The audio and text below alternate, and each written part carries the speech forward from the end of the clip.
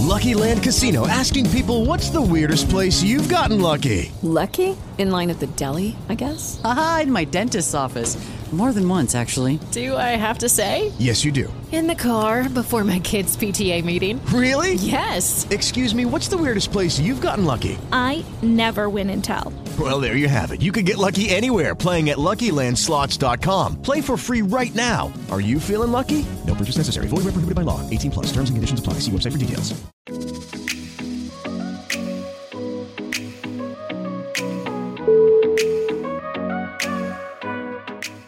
Hi, everyone, and welcome to the excited welcome program, Dr. Mark Hayden. Dr. Mark, what's going on? How are you? Feeling great, having a great day. It's a beautiful day. It's I guess you'd call this spring. First day of summer hadn't started. We're not in lockdowns presently in the United States, and so all that's good. Yeah. So I mean, we've seen a lot of different things, but we're talking the vaccine now. The latest news on the vaccine. That's what we really want to stick to on this podcast. Less about everything else involved in COVID, but vaccine. Latest news on the vaccine, meaning like the effectiveness, what we've been hearing so far lately. You have to look, the major vaccines were and still are conventional vaccines. They're intramuscular. So 99% or more of all the current vaccines are intramuscular. They're shots. So when you ask somebody around the world, did you get your vaccine? You really are asking them, did you get a vaccine shot? When you get a shot, you have systemic response. You don't necessarily have a surface mucosal response that defends the alveolus. Now, COVID grows on your alveolus, and you can transmit it even when you're asymptomatic, have no symptoms. What makes that disease difficult to stop the transmission is that it spreads from your alveolus when you're speaking, talking, making noise. A virus, when you're covered with little measles red bumps and you're in the active phase and coughing your brains out, that you will make an aerosol and it can hang in the air very much like COVID. But when you see somebody with measles, you know they're very, very sick. And if you have any intelligence, you avoid them at all costs. The problem with measles was you could walk through the same room 2 or 3 hours later, and you could breathe it out of the air. And so it was impossible to stop the transmission of measles without having a vaccine that worked 90% effectiveness. There would be new mutants spreading across the border. You can't stop those mutants coming from into the United States. Wow.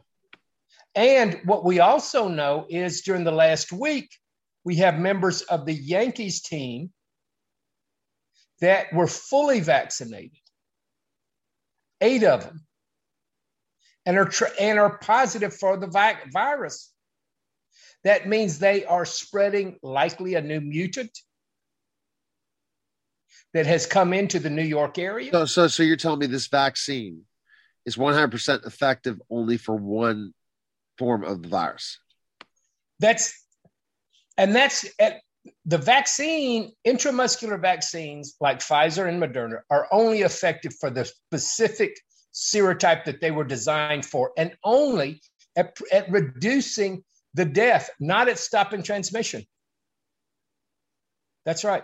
Their effectiveness at stopping transmission only reduces, does not eliminate transmission. That means that of course, all this sounds like, well, what's going on here? Ordinary vaccines don't work that way. That's right, because coronavirus is not an ordinary disease. Consider the transmission phase as a phase when it grows on the surface like a fungus of your alveolus. So it hasn't even entered into your body and caused a systemic response. No fever, no chills. And so if you looked at those 18 members of the Yankees that are currently positive, they're not in ICU. I don't know them personally. Right. So you're telling me basically the vaccine is a good form of a prophylactic, which we talked about. It reduces death rate for those people who are already vaccinated, but they are still largely transmissible. That's right. Somebody, Neil, your mom, my mom, your friends, your family, your enemies have a right to look at you and say, I don't want you to transmit a virus to me. That's reasonable. I mean, I don't want somebody to transmit a virus to me either. Okay. But here's the reality. The coronavirus is going to be transmitted through our communities for the year after year after year, and mutant after mutant after mutant, regardless of these vaccines. Now, the question is there a way to stop transmission? And there is. Inoculation through exposing your body to the live virus, to your intestinal How many times? tract. So that's your vaccine. That again is if you go to antivirusera.com right now, you'll see it, and we're going to be making a big push. But we're waiting for the wave to come to the U.S. so that we will write about everything. Then we could go back and say, play the tape, right? Play the tape. And then we go to CNN, we go to all these places, say, play the tape. Because when it comes out, we were talking about this months ago. If, listeners that tune into the COVID-19 vaccine show on podcasting, or again, from the television to the YouTube to everything. So the point I'm going to make is this. If we went your route, how many times do we have to inoculate ourselves a year to keep ourselves from not getting the virus by swallowing the virus live? If you swallow live virus and it reaches your intestine, you have colonization. Every new form which is radically different, if you want to stop transmission on that serotype, you are likely to have to swallow that new serotype as a capsule. Now, here's how you know whether there is a test that you can design to see if the current variant is reacting to the old variant. And that is, if you expose people to live virus and they suddenly have an increase in recolonization, then their intestinal tract was not able to manage that because the surface proteins and antigenic differences were so great that it had to design a new antibody type. Your body is actually, the viruses in your community are mutating all the time. Exactly. Your intestinal tract is managing. It's not just managing one or two viruses. It'll manage hundreds of, maybe thousands of different bacteria and viruses this year. And it's been doing it every year of your life. Exactly. So I mean, how many times are you exposing yourself to the live virus a year? I have, after I did inoculation, I have exposed myself to live virus at least 5 or 6 times. But meaning exposed, but meaning how many times do you have to take it? You think self-inoculate yourself? I've done inoculation at least 5, 6, 7 times. So is that a problem? Is that going to be, so let's just say if your vaccine goes through and it's a competitor to the intramuscular vaccines, at least in certain parts of the world, they got to bring you on Clubhouse. You got to jump on Clubhouse. We got to get some angel investors involved in other countries and get this rolling. And we have connects all over the world. The point I'm making is, if you do this, how many times do you think you have to swallow live virus a year not to get COVID? When you say get COVID, for me not to be symptomatic, I only have to do that probably once a year. Okay, once a year. Yeah. And so, okay. Now, here's the difference. It is well known that when you have a natural infection, you are not transmissible after 10 days. Right. Even when you take 2-shot regimen, you're still transmissible at least 50%. Okay, so let's break down this, because the things coming out is, well, if you have the vaccine, you don't have to wear a mask anymore. So we're talking vaccine, we're talking mask. We're not talking politically at all. The bottom line is everyone wants a fix to get back to normal, back to big concerts, back to big events, because they were willing to suffer and have this pandemic just because they're going back to the history of the Spanish flu. They want it to go the same route as the history of the Spanish flu. Okay, we had some down parts. Now we're going to have great times. And the people who did not stop this virus from coming in. We could talk politically, but strategically, certain administrations did a better job of controlling what viruses were coming in and out of the country, or at least were more cognizant of the fact. But either way, it was a biological weapon, whatever it was. We're not going to talk about that. But the point I'm making with this vaccine is it's out there that you don't need to wear a mask anymore. This is very, very effective, and they're pushing this out everywhere to the American people. Your take is, what is effectiveness? So if I go ahead and my wife's stressed about this, I want to get my vaccine so I can go out and live a normal life again. What do you say to those people that say, I want to do that? Your concern is what? Here's my concern. If you want to stop, if you want to prove that you're not transmissible, you cannot prove you're not transmissible with a vaccine that's intramuscular. So just because you have a vaccine card doesn't mean you're not transmissible. There is a way to prove that, and that is to have surface IgA measured for that particular serotype. Let's say I do an antibody test, for instance. Let's say I go over to India and I take the Indian variant of the coronavirus, and I swallow it. If I can get an IgA spike on the surface of my mucosa to defend my lungs, that spike should happen in 1, 2, 3, 4, 5 days, certainly before the 9th day. If that happens before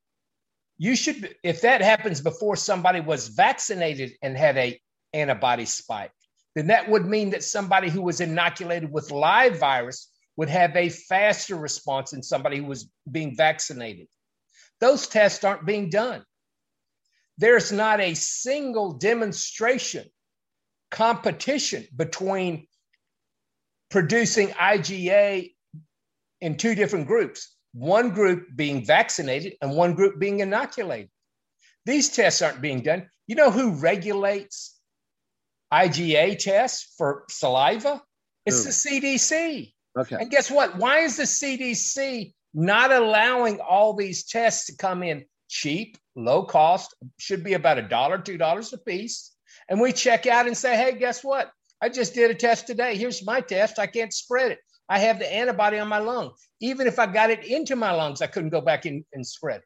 Ever. That's ever. Because you would have an IgA test to prove that you're resistant to that form.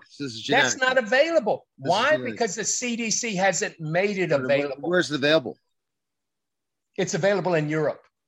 Oh, guess what? Aren't you surprised by that? That Europe, not the CDC, would have an IgA test. Why does Europe have it? Because they're not as much of a puppet of big pharma.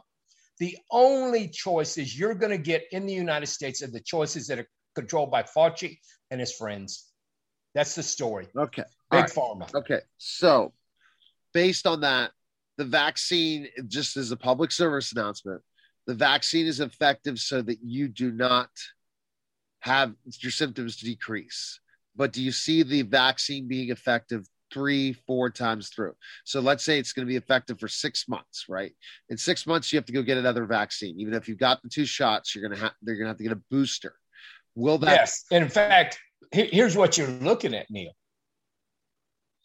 It is almost certain that before the end of this year, they're going to be asking the American public to get a new repeat vaccine. They're a new one for a new IgA subset. That means, hey, the old Pfizer didn't work, the old Moderna, you're either going to have a booster, a new shaped spike protein, you're going to have to become sensitized to. So you're telling me the India variant does not, the vaccine currently in the United States does not work for the new Indian variant? Pretty much. That's it. That's right. And why is that not going out? Because that's what they're saying is the Indian failed to get vaccinated and only 1% of the country got vaccinated. That's why this is where the pandemic's where it's going on in India. Well, if you look at Seychelles, about a third of the people had both vaccine shots, and yet they still transmitted, and they were still symptomatic. So why do they say this? So you were considering the third wave being the UK variant. Now we're looking at the Indian variant is the one we're very concerned about. Yes. When do you expect that to arrive in America? Yes. So before the end of the year, you're going to see another variant come through here, and then they will be asking everybody who got the Pfizer and Moderna already, hey, sign on for your next round of shots. And I'll tell you right now, what I'm concerned with, Neil, is I want things to be stable economically. I want us to have a better economic. Right, but you don't think it's going to happen. And no, it's not going to happen until you remove the people who mismanage this problem from the get-go. That's yes. Okay. So based on that, just kind of summarize the rest of this COVID-19 vaccine, because we're really trying to stand that. If you want to go back to some real interesting stuff, you go ahead and check freedomfromaddiction.libsyn.com or just check out Freedom From Addiction. I want you to put up the show we did on Friday. Don't trust me. That's going to go on your website as well. Yes. And that's going to go up on the website as well. Because we talked about a lot of important issues. No. But this is for the vaccine show, which you have a really good ranking as the number one vaccine show. COVID-19 vaccine show is the number one vaccine show that goes up every week, available on Spotify, iTunes, all those places. Write a review. Tell me what you think. Check out Dr. Mark Hayden on different social media, but go ahead and do your closeout, Dr. Mark. Here's my closeout today. Ask for honesty and candor. The truth will set you free. We need candor from the people who are in charge of health programs. Your physicians in your community are an untapped source of wisdom and understanding. Set those people free.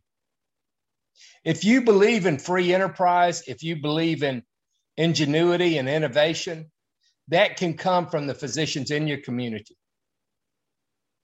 Get the physicians in your community to study radvac.org, inoculation. Don't limit your possibilities to only the possibilities that make profits for big pharma. And don't spread the virus. The fastest way not to spread the virus is to do inoculation. I don't owe my protection, my immunity to Pfizer and Moderna or to any for-profit big pharma. My wife does it. My son does it. We use our mind that God gave us. We're not dummies that have to follow everything that the CDC tells us. And ultimately, the reason I'm alive today and the reason that you're alive is because we have a purpose in our life. And part of our purpose is to live healthy lives, help other people live healthy lives. And let's get honesty and truth out there. Let's have dialogue and debate. The way that we function as humans is we discuss things and we argue things. And that's what really helps us get a consensus. You can't have a consensus unless you argue and debate first. There's never any argument and debate. You were told they sent all the physicians home, told them to shut up and go home. That's not progress. Exactly. Okay. Look, and I appreciate the chance to speak to y'all today. And I'm telling you, the next wave is going to be big. World Health Organization says there'll be more casualties in the next wave than the last one. And it's coming, and it won't be very long. That's right. All right. And Pfizer, Moderna did not fix it. Big Pharma didn't fix it. We told you. You heard it first on the COVID-19 vaccine show. So go ahead and say your final closeout. Go. Count your days. My days are numbered. I have to count my days and make my days count. And I hope you do too. Make this day matter. You have a great day, Neil, and you stay in touch. All right, that was the COVID-19 vaccine show. You guys take care.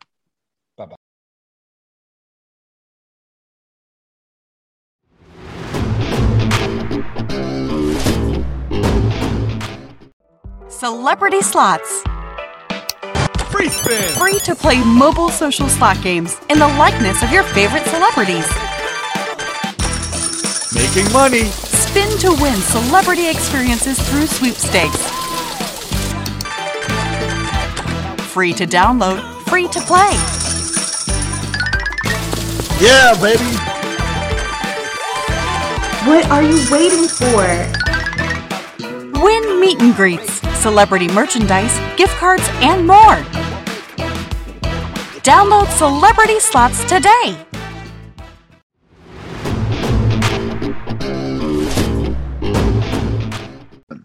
Hi, everyone, and welcome to the special edition of Freedom from Addiction, Truth, Justice, Below the Surface, and the Neil Haley Show. And I'm excited to welcome to the program Reverend Wynn Henderson, MD. Wynn, how are you? Doing good this morning, Neil. How are you? And doing great. Guest this morning.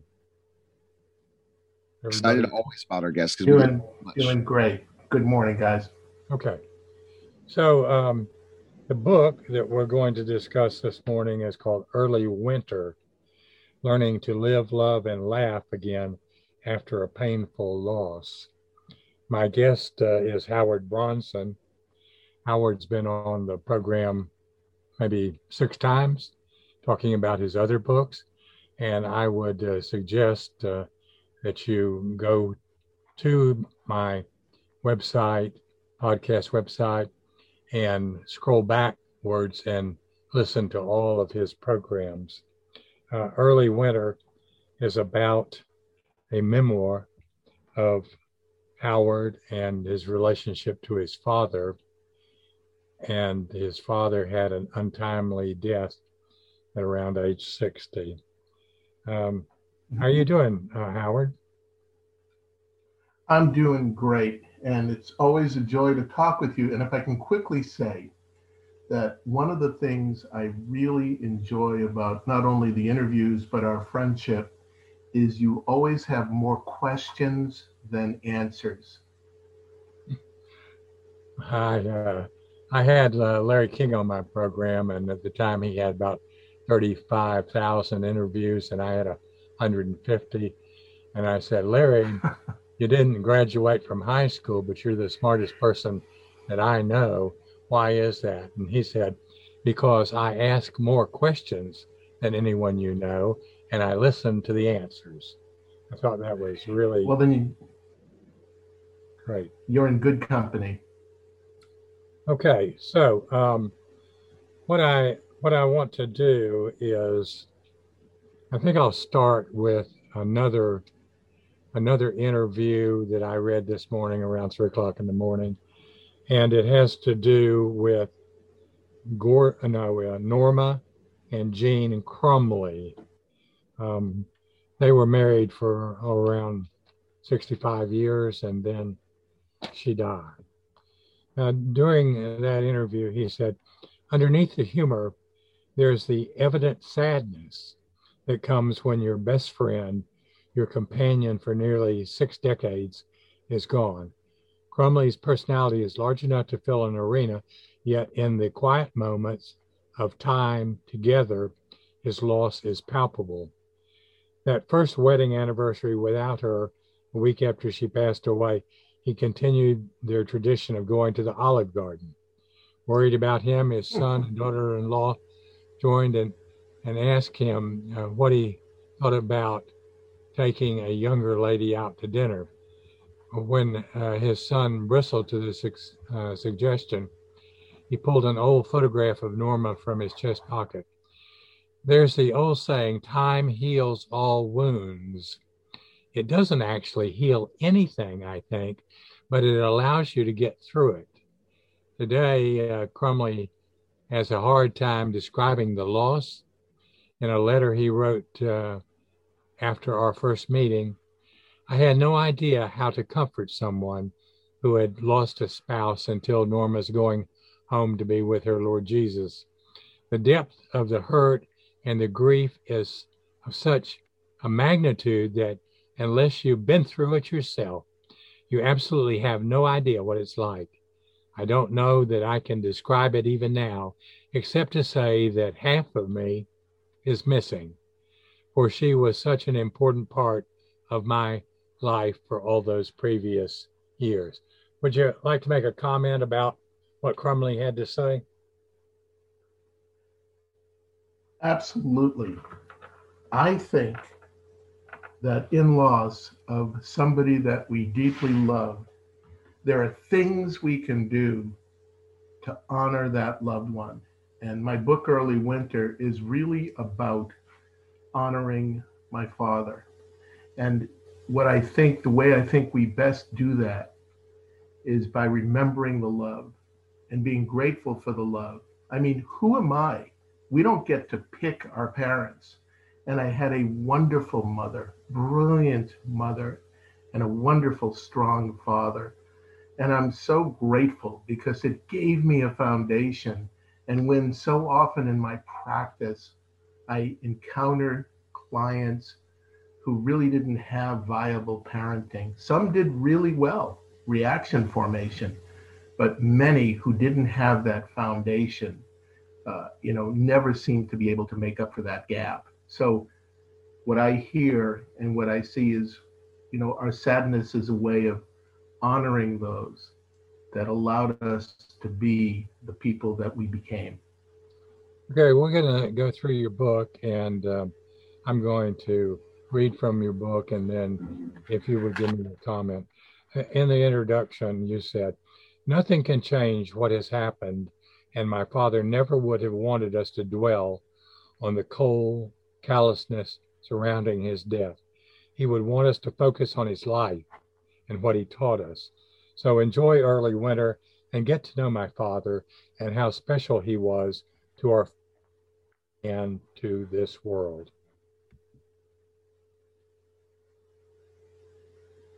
Yes. It's interesting because I was looking back on the book last night. It's had 11 printings. There are still glitches in the book as we've seen, and typographical issues as we've seen. But for some reason, the book has worked. The book has kind of inspired people to have somewhat of a catharsis about their own relationships. There's an expression, God created man because he loves stories.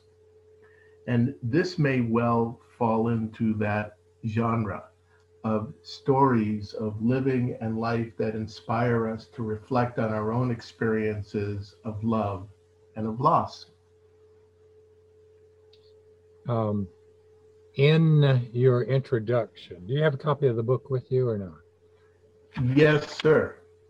The page isn't titled, but it's under the subtitle Cherish Grief. I think it's a poem that either you or your mother wrote, probably your mother. And you— That was my mother.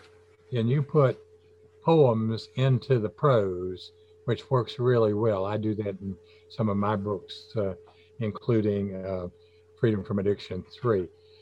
So there's a poem here.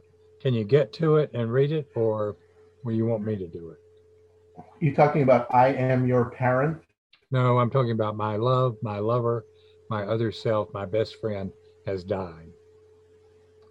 It's He is gone from me. I am alone. No matter that I am surrounded by friends and relatives and children and everyone, I am so alone. The longing for him and the missing of him is an acute physical ache. The loneliness and quiet is anguish. Time and I are engaged in a battle. Time wants to assuage my pain, but I will not cooperate. I will keep my pain as a pearl. I will spin a shell around my anguish and hide it deep within my heart so no one else may see it. Now I can come back into life and be who I am amongst the living. And I will be a person who will converse, play bridge, take classes, tell stories, and sometimes smile. I may even love someone sometime, somewhere, but I will always treasure this dark jewel and keep my sorrow hidden evermore. Okay, so your mother wrote this poem before she died, and it's about how she felt when your father, Gordon, died. Before we go on, do you want to make any comment about the poem, the meaning, the impact, anything? When my father was taken from us, when we all felt like we were drowning, and we found ourselves calling each other all the time to kind of reach a hand out and keep one another from falling all the way down or falling under the water. And I felt so badly for my mom and her anguish because they had such an amazing relationship for almost 40 years. But she felt bad for us and she was concerned for us. So, in the darkest times, there's also light, because often in a family, you reach out to one another in ways that you never did before. The next thing I want to talk about is your statement. Though your struggle is personal only to you, there are millions of people struggling with issues they may and must face about a lost loved one, and the issues must be faced.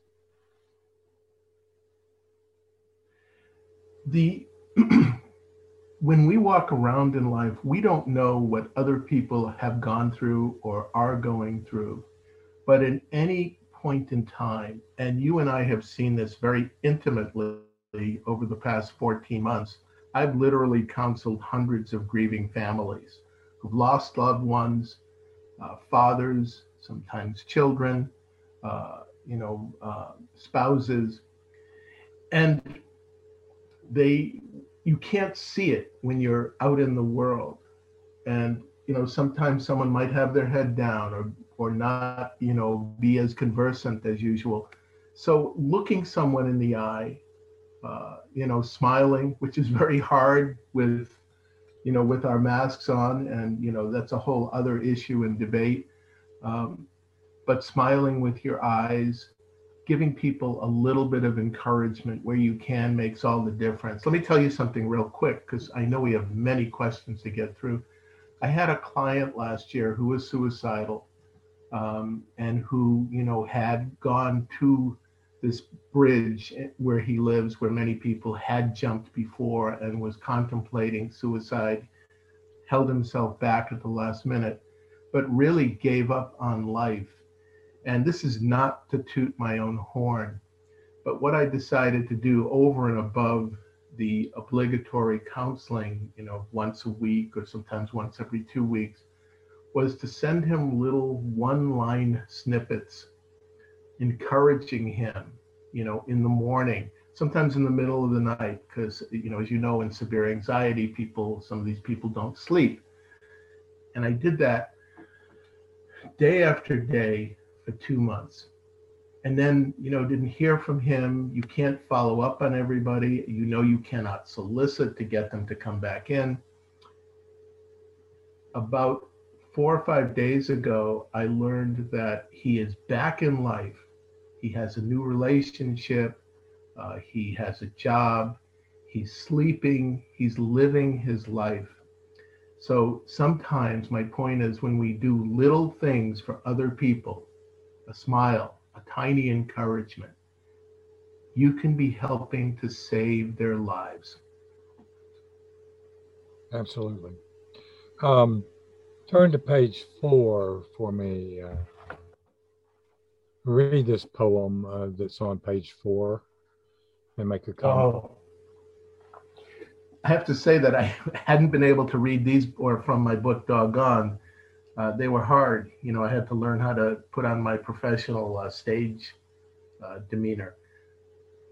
I'm bleeding from my father's heart, a candle crying, dark red droplets, falling from a cruel fire. My father's heart, Waxen tears leak pain, droplets glisten years. No one hears, no one speaks.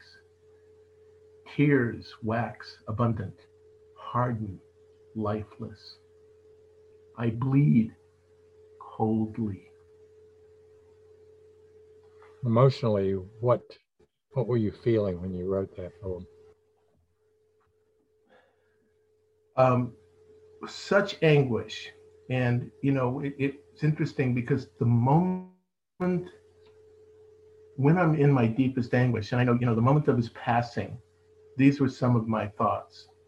And I said, I need to write them down because I need to remember. You and I, when are chroniclers, we are recorders, and we write down and capture moments. We both have a background in journalism. And I could barely walk when my mother called me, you know, shortly after my father died, and she got on the phone and said, Howard, Daddy's dead. And it struck something in me. I could barely walk. And I remember I felt like my heart was bleeding. That's where that came from. Yes.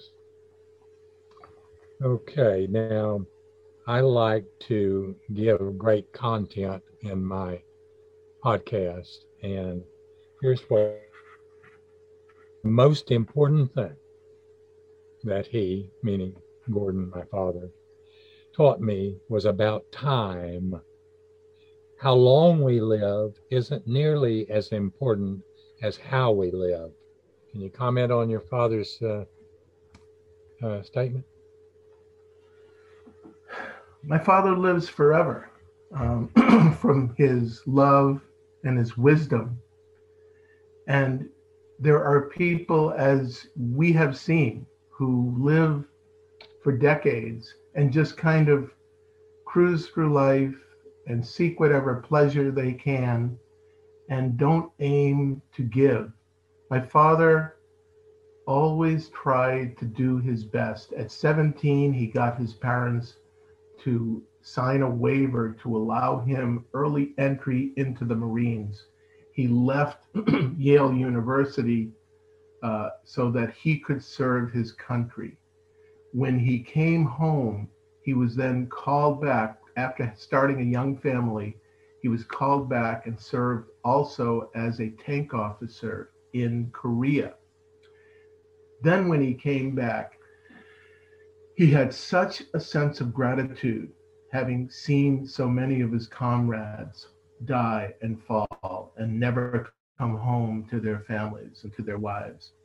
And with that gratitude, he made every moment count. He loved to laugh. And what I understood was he was laughing for all of the people too who couldn't laugh, who never came back. He so enjoyed conversation and people, and he had this deep authoritative voice, that kind of really deep bellow, that we really listened to him. He never raised an arm to us. He never had to. He was a strong man who lived his life so fully that even at 60 years, he had done so much. His life was so rich that he lives on. So that's so powerful, Howard, because I lost my father about a year and a half ago, and it's still tough for me to think about it, and just when I start thinking of him in different ways. So such a powerful thing that we are sharing our love for others on this program today. Often, and I think I've noted in the book, that kind of pain, anguish, and sorrow also serves to keep the love alive. As human beings, we are warriors. We suffer from anxiety, worry, depression, etc. So you wrote, humans are warriors. We worry about everything: sex, death, money, self-image. Oh, we know it's bad to worry, and of course we worry about that. Even the most mellow people you've ever known who don't seem to have a care in their heads, they worry that they have no worries. What do you think? I think that my point, and remember, every time we write or we have an insight and then we evolve and we understand more of what we were trying to say, which is that anxiety and worry are paralyzing. And one of my issues in my practice is I'm constantly arguing for optimism. I'm arguing for people to see the best in themselves, even if their friends, loved ones, even if their spouses say, no, you can't do it, it's not going to work. You've got to see the best in yourself and not take in and be contaminated by other people's worry or negativity. You have to stand up instead for hope and for action and motion. Hope and optimism translate into effective action. Worry is paralysis, and people waste their time. My dear wife, when she starts to worry or have anxiety of, oh, I don't know what that bump is on my arm and blah, blah, blah. I say, well, look, we're going to get it looked at. We're going to take care of it. But the thing that's going to kill you is not the little bump on your arm, but worrying about it. The body hates to worry. There are diseases and autoimmune diseases that I think are exacerbated by us worrying and not liking ourselves and filling ourselves with anxiety. No, I agree with you completely. The next point, I read that you said, we are out to eradicate death and its companion, demon suffering. We have stopped thinking of life in terms of quality and only in terms of time. As physicians and courts around the world seem to battle for who kept the last human cell alive for the longest time, billions of dollars are made by the simple premise that society not only wants to stay young forever, but to live forever as well. We flock to seminar schools and other dream places that promise systems for reducing suffering. Now, I think that suffering is an addiction. I define an addiction as any behavior that you have that causes you pain or someone you love pain and you can't stop it. Using that definition, I believe that suffering is an addiction and one that's fairly common. And I would like for you to tell me what you think. Well, you bring up, some of my favorite points. I completely agree with what you said, that we can become addicted to feeling badly for ourselves because, a lot of times people have all kinds of reasons for suffering. Oh, I've lost this one, I'm not feeling well, or, this isn't working out. And suffering, falls into that realm of that paralysis. But you also brought up a very interesting point, in reading about how we're so obsessed with extending life, but not really extending living. And I think back on Nelson Mandela, who is one of my heroes. And I love having people that I can look up to, like Nelson Mandela and Gandhi and Churchill, and the list goes on. I get inspired when I read them and I bring them back to life. And with Nelson Mandela, in his last few years, he had to be fed by a stomach tube. He was barely lucid or conscious, and Lord knows if he was even in his last, years. And it was like they were doing everything to keep his heart beating, but he may have arguably not been alive anymore. And so we have, this debate where we turn the elderly sometimes into human laboratories when, we need to sometimes say, like Albert Einstein had heart ailments in his, I think he lived to 74, 75 years, and he had a heart ailment in the 50s, and that was treatable. And he said, I'm not going to get the treatment, and I'm not going to extend my life. I've made my contribution. I've done what God has asked me to do, and it's my time. So I think the point is we should all be living our lives. Yes, there's a time for mourning. Neil, as you say, and my father, who died from an untimely surgical mistake 37 or 38 years ago, he's still very much alive in my heart. But I never use it to stop living. I never dwell on it. I'm grateful. It almost becomes like a prayer. Thank you, God, for giving me this amazing father and this amazing advantage in living, and move on and move ahead and do the best you can from the background and the gifts you were given from those who came before you. That's what they would wish. If they were still alive, or if they could speak to you from beyond, what do you think they'd say?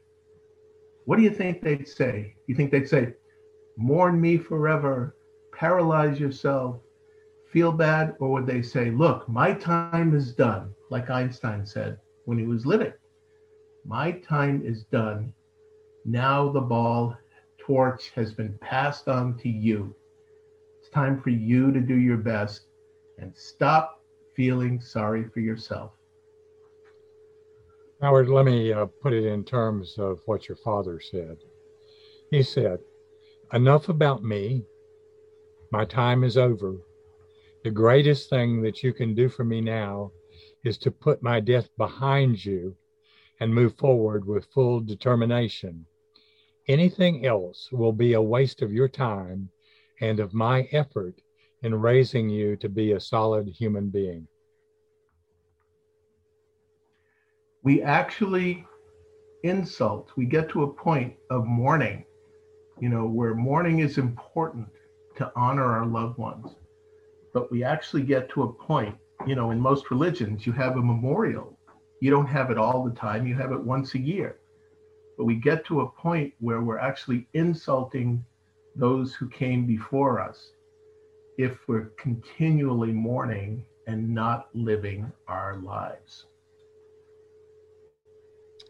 You said this writing, meaning my book, had a purpose again, to help people unearth the pain and not just bury it away somewhere as a confused mental blur. We have to look at this painful time over a long stretch and accept and deal with it as we grow and not just hide it away. Boy, good for me for writing that. There is a catharsis that this particular book, Early Winter, has inspired over the years. And what I am saying is too many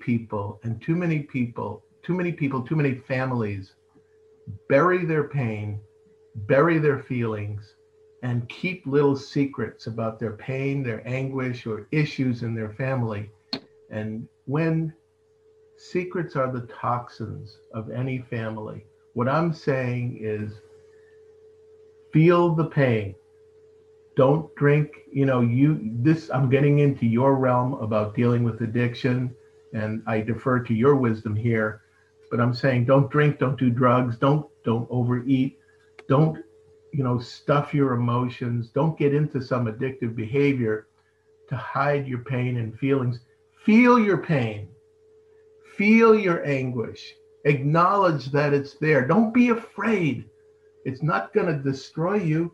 It's going to be real, and it's going to ultimately, it's purging. It's like crying tears of sadness, which we know are cleansing.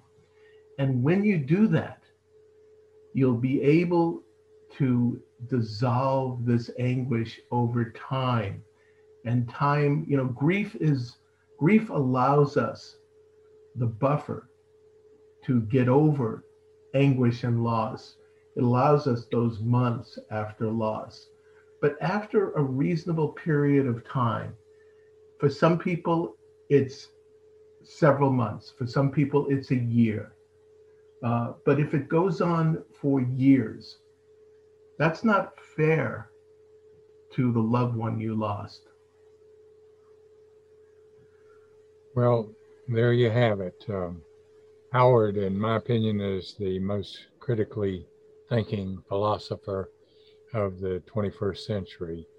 And I want for you to listen to all of his other programs about other books that he's written.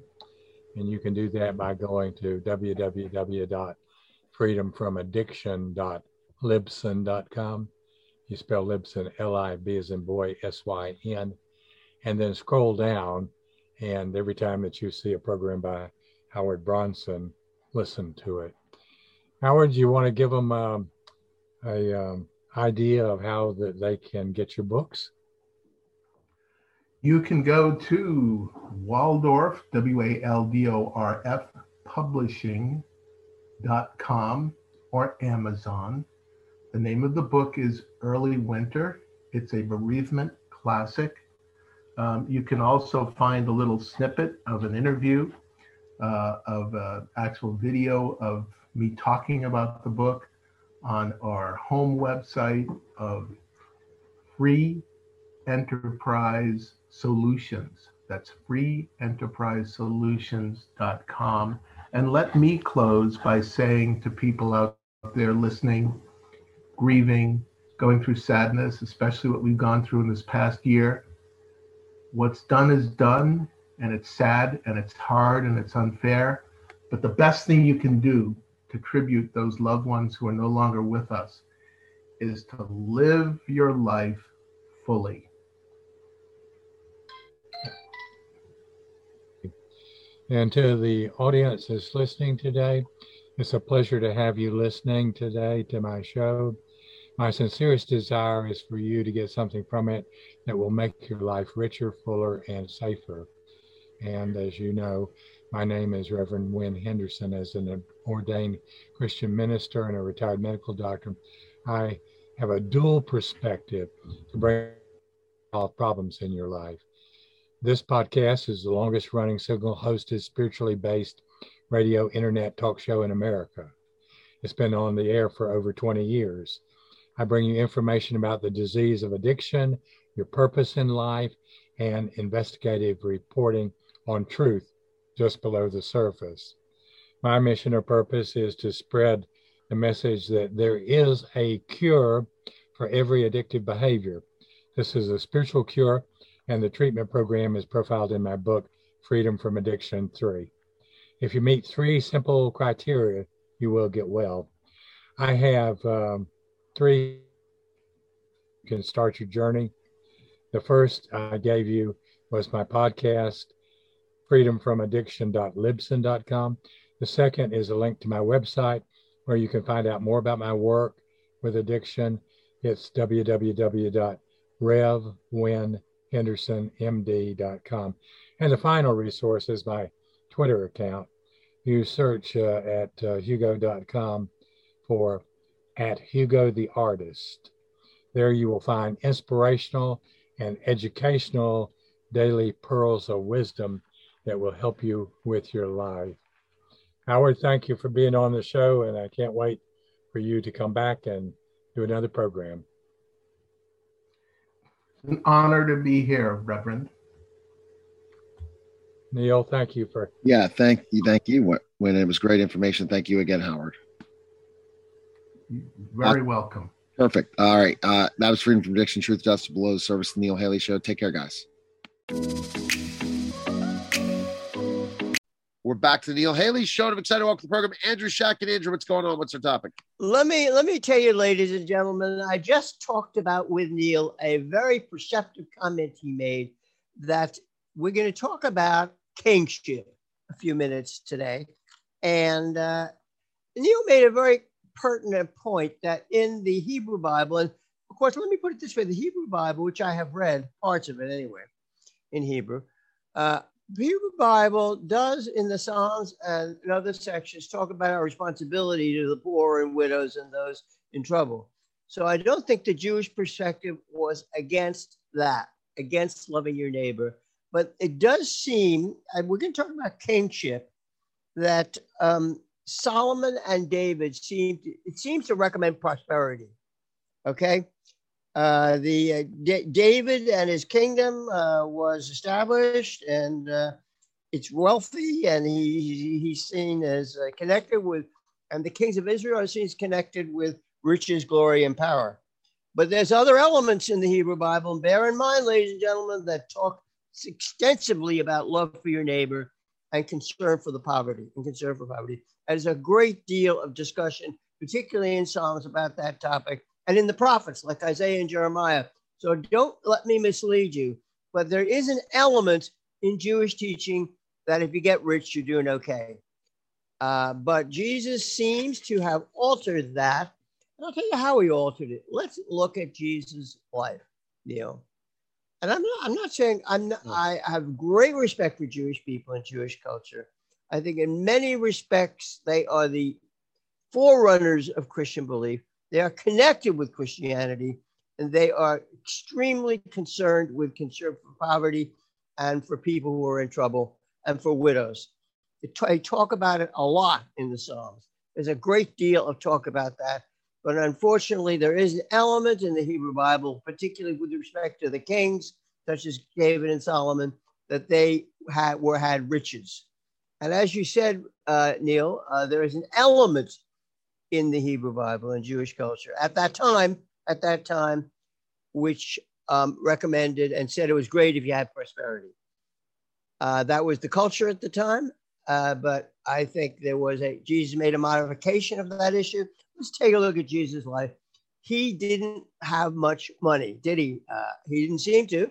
He chose people as his disciples, fishermen, and an outcast tax collector to be his followers.